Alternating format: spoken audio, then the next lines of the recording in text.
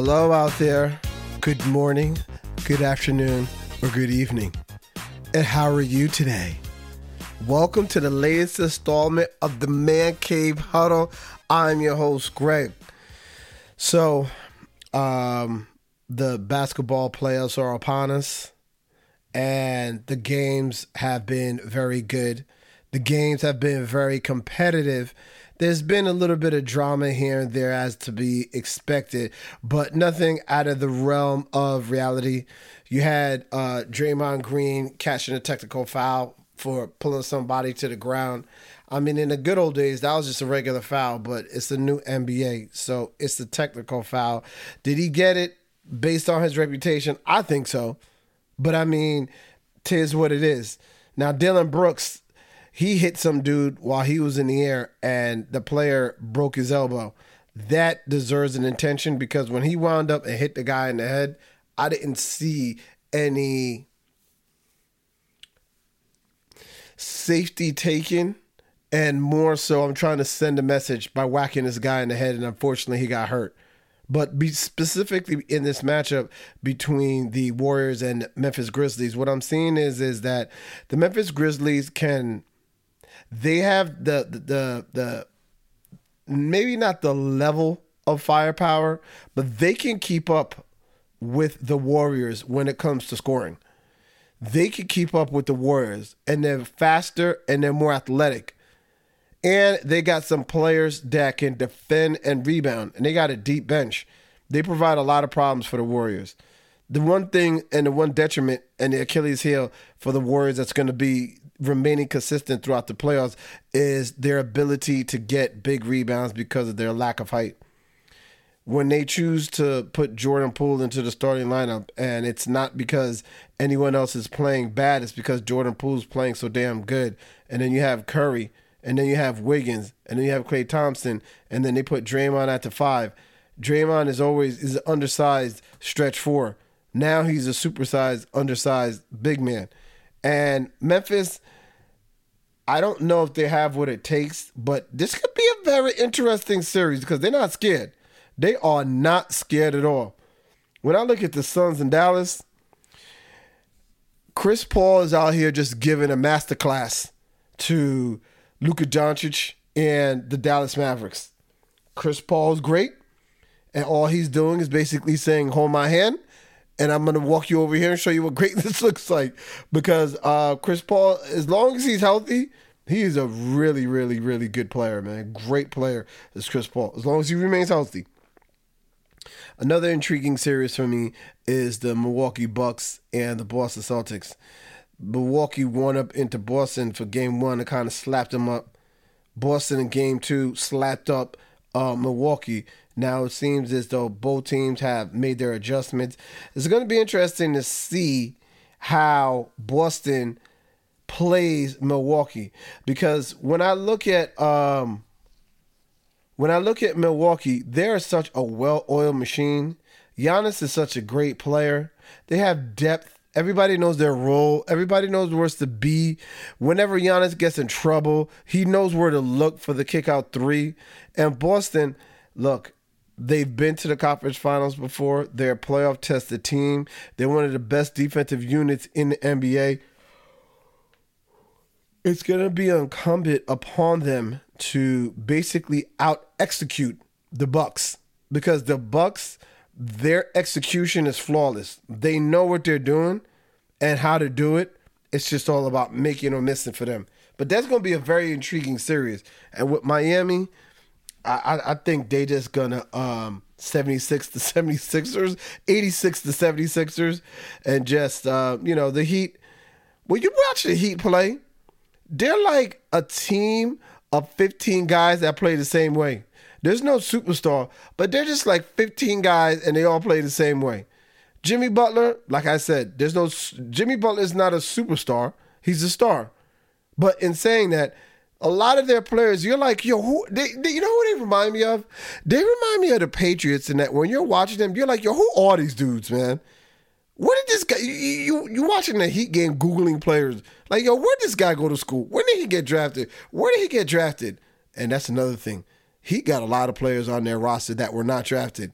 Have the culture that they have over there, the way that they choose to develop their players and put them in situations to succeed and get players from the outside that fit mentally wise what they're trying to do. Man, Pat Riley got that Heat thing running real smooth. You know, I was actually picking, I had said a while ago, I was picking Phoenix and Milwaukee to rematch. And then what happened? You had Booker get hurt, and then you had Middleton get hurt on the Bucks.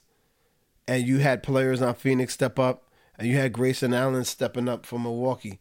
I know that there are all these other teams that are really good in the playoffs. I still see Milwaukee and Phoenix on this collision course for a rematch. I'm just saying. Now, I know I'm a week late, but I got something to say. Let's talk about this NFL draft. The one thing that you were hoping for when you were going to watch your team pick their picks, especially in the state of New York, you felt like, hey, man, I just hope they don't mess this up and they pick players where at least you could have good football. Nobody in New York is expecting their team to make it to the Super Bowl next year, let alone make it to the playoffs. What you want is just a solid, competitive, productive team. When I look at the draft picks that the New York Giants made, they picked Kayvon Thibodeau. The one thing I'll say about Kayvon is this, coming from New York, Northeast, it gets cold out here in the end of October, early November. He's coming from L.A., big city of dreams, played in the Big 12. Big 12, the Pac-12. Right off bat, you start thinking of, can Pac-12 players really hang on the East Coast? Is he tough enough, so on and so forth? I will say this. Kayvon coming out of high school was the number 2 overall recruit. When he went to Oregon as a defensive end / edge rusher, he, for his 3 years, was atop everyone's board, All-American, All Pac-12, consistent. He was, I think, sacking players, something at a rate of 30 sacks in 50 games, something like that. But my point is that coming into this year, he was projected to be the number 1 overall pick. And then he dropped to 5. What I'm seeing is a lot of consistency.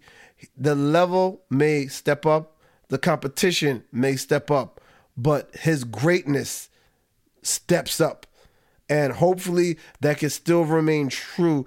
And if he is the edge rusher that the Giants have been searching for since the days of LT, and now you sprinkle in a little Azeez Ojulari, Lenny Williams in the middle with a little sexy Dexy on the end, you might have something. I'm not saying the Giants are going to be back. You might have something. And then with the 7th pick in the first round, they clap back and they address an area of need with the offensive tackle, Evan Neal out of Alabama. Usually they say you're supposed to pick the best player available, but what the Giants did is they drafted 2 players that are extremely talented in areas of need. And these are 2 players that you can sit there and say, day one pencils them in as being a starter. They're going to help our team get to where we're trying to go. And then you got other players like Wan'Dale Robinson, Cordell Flott. You had Dan Belton, a lot of defensive players. Darian Beavers. Pay attention to that name. Darian Beavers, linebacker out of Cincinnati.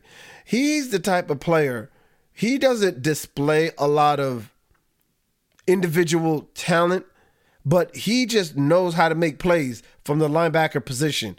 He may not jump off the screen and say, wow, look at this, or look at that, or look at this, or look at that. But when a big play needs to be made, for some reason, I saw Beavers make a lot of those plays. I'm happy with the Giants draft pick. I think they drafted players that obviously some will be developmental, but with key picks early in the draft, they drafted for areas of need, which will provide an immediate impact on the team next year. Now, going for the team that plays in green, these guys, for me, had the way better draft not just compared to the Giants, maybe in the NFL. I mean, you got the best corner in the draft in Sauce Gardner, Ahmad Sauce Gardner. With a name like Sauce, you got to be in New York. There's just too much endorsement money that you're leaving on the table where you say Sauce Gardner. So you got him, right? Then you got the number one cornerback. Then you clap back with the 10th pick, and you couldn't acquire D.B. Samuel. So they drafted Garrett Wilson, who was the number one wide receiver going into the draft. Think about that. You got the number one cornerback, number one wide receiver. Then they traded back into the first round to do what? Draft Jermaine Johnson, a defensive end edge rusher. Jermaine Johnson, a lot of people felt right after Kayvon Thibodeau, he was right there. He could have gone top 10, top 5. And he's got him at 26. And the Jets aren't done yet. With their first pick in the second round, they got Breece Hall, who many felt is not only the best running back in this draft, he is a type of player that could have been taken in the first round, but nowadays you just not drafted running backs in the first round. So now you got yourself two players at the top of the draft that were the best at their position.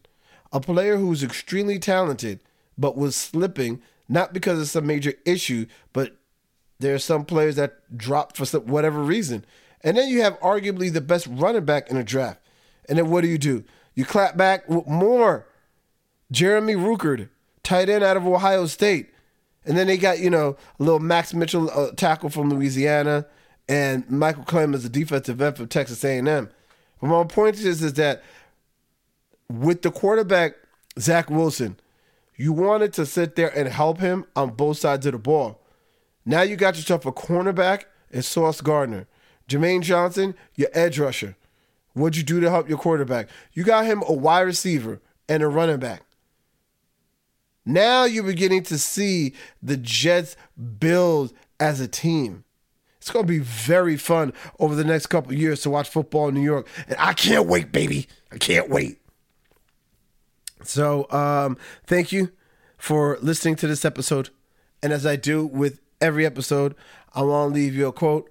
I'm going to leave you a couple quotes here from my man Bob Proctor. He's the Secret movie, a whole bunch of stuff. He's been a great inspiration to me. One is, don't expect a great day, create one. Be brave enough to start a conversation that matters. And lastly, the ability to self-motivate is a cornerstone of true wealth. Y'all stay up. Thank you for listening. Bye-bye, everybody.